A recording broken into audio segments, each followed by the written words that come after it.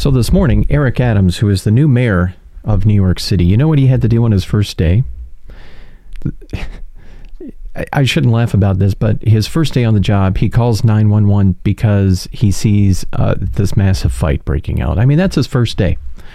So I hope that your Monday, your first Monday of 2022, is going a lot better than that. But folks, the things that suck about Republican politics, part one. You know, there's a lot of stuff out there, so, you know, who knows? This is part of my therapy, actually. A lot of people say, well, why do you do this? You know, why do you sit down and talk in front of a microphone, albeit a very good microphone, I've been told? Why do you do this? I mean, this is insane. I mean, you've got better things to do. I know you do. Yeah. Okay. But this is therapy for me, folks, and I hope it's therapy for you too as well, to get this stuff out in the open, the stuff that frustrates us. And a lot of this stuff, you don't really hear it on CNN. You don't hear it on MSNBC. And what I try to do is literally put together a montage that, in effect, is my therapy for dealing with all of this crap, you know, that we have to deal with. I mean, the insanity on a daily basis that we have to deal with. And my opinion of it is, the more intelligence you have, the more upset you get about it, because you see the right way and you can't do a damn thing about it, right? I mean, this is purely therapy for me. So I have to say, when I'm talking about things that suck about Republican politics, this is my part one. If I sound a little bit jaded about this, I do apologize in advance. Okay, so this is all over in the media that Democrats are going to lose the midterms, right? In 2022. We've heard it. It's been preached ad nauseum. It seems like MSNBC, CNN, Fox News, Washington Post, New York Times, they all are talking about it. So pardon me if I sound a little bit jaded about this, because I think it's a sign of intelligence that I get upset about it. Forget it, they say. It's a done deal. 2022, you're going to lose. Democrats, might as well just turn the lights out when the last Democrat leaves Washington in 2022. So to all of this, I say, folks, what have the Republicans done? It's an honest question. And I don't mean that in a bad way, but really, what have they done? Thanks for coming into Washington, D.C., Republicans. But what the hell else have you done? Thanks for showing up. You know, for God's sakes, folks, when you look at it, Mitch McConnell is not even planning on releasing a legislative agenda for the 2022 midterms. Nothing. Look at this. Axios, McConnell, no legislative agenda for 2022 midterms. McConnell has long held the view that putting out an agenda ahead of midterm elections is a mistake, at least for Senate Republicans, the sources told Axios. He believes his view has been vindicated by recent history. McConnell points in particular to when he led Republicans to win back the Senate in the 2014 midterms without proposing an agenda. Well, if it worked then, he's thinking it's going to work again. I mean, seriously, no agenda? You have no platform that you're going to talk about to take back the Senate and the House? I mean, pardon me if I sound a little bit jaded about all of this, but you know what their biggest accomplishment is, folks? The biggest thing that they have done that they can really clap their hands about, you know, tell the folks back home about the insurrection. Well done. Well done, Republicans. Well done. And you know what, folks? The thing that really gets my goat here, you can tell I'm a boomer by the way I talk. The thing that gets my goat is that Donald Trump is planning to hold a news conference on the Capitol riot anniversary, and it shows he is getting terrible advice, X-Aid says. This is coming to us from Insider. Plans to hold a news conference on the Capitol riot anniversary.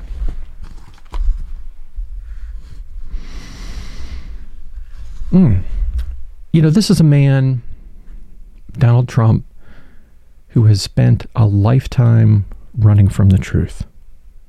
Literally, this man has spent a lifetime. How would you like to spend a lifetime running from the truth? That's what he's done. I mean, just pick your lawsuit. The Southern District of New York is just replete with, lawsuits against Donald Trump in what he's done, whether it's taxes, property valuations. Over here it's inflated, over here it's not inflated. The man spent a lifetime running from the truth. So you're going to hear a lot more of that in his little presser that he's going to do on January 6th. He's going to talk, of course, about the big lie and all of that stuff. But you're also going to start to hear more in the coming days about just how involved congressmen and congresswomen were in promoting the insurrection, all to keep a president in office that was not elected by the American population, all to keep him in office. Just wait for it, folks. I mean, it's coming. And you'll be shocked and amazed that those people are not in jail already. So Republicans, the second biggest accomplishment that they can talk about was using the big lie of election fraud to promote all of this anti-voting stuff, all this anti-voting, this restrictive voting legislation. By the way, look at this. Okay. So here it is. Texas election audit demanded by Donald Trump fails to find significant voting issues. Here's another one. This was reported on January 1st. It's in Newsweek. The first phase of the Texas election audit demanded by former President Donald Trump failed to find significant voting issues, according to a report by the Secretary of State's office in Texas. Deep red, Texas. Fails to find anything, folks. So pardon me if I sound a little bit jaded here. I mean, this is just ridiculous that the expectation is that they're going to take back the House and the Senate in 2022. Yeah, I get upset about it. You should too. So take a look at this article, folks, from the Brennan Center for Justice. Voting Laws Roundup, July of 2021. 18 states have already enacted 30 laws this year that will make it harder for Americans to vote. And that was back in July. And no, it's not gotten better. One thing they're doing here, folks, that I've noticed is that they're making early voting more difficult. Why? How is early voting a problem? Really? I mean, seriously, how is early voting a problem? Given all of the regular constructs around early voting, letting people show up early to vote, and all of the systems that we have, the checks that we have in place to allow that to happen and have had in place for God knows how many, 50, 100 years or more. Why is early voting a problem? I mean, it's not a problem. The point is, it's not. Letting people vote is the Republican problem that they've created here, folks. Have a look at this. This is an article from the AP that says Georgia County looks to close polling sites, have one location. This is coming to us from the AP.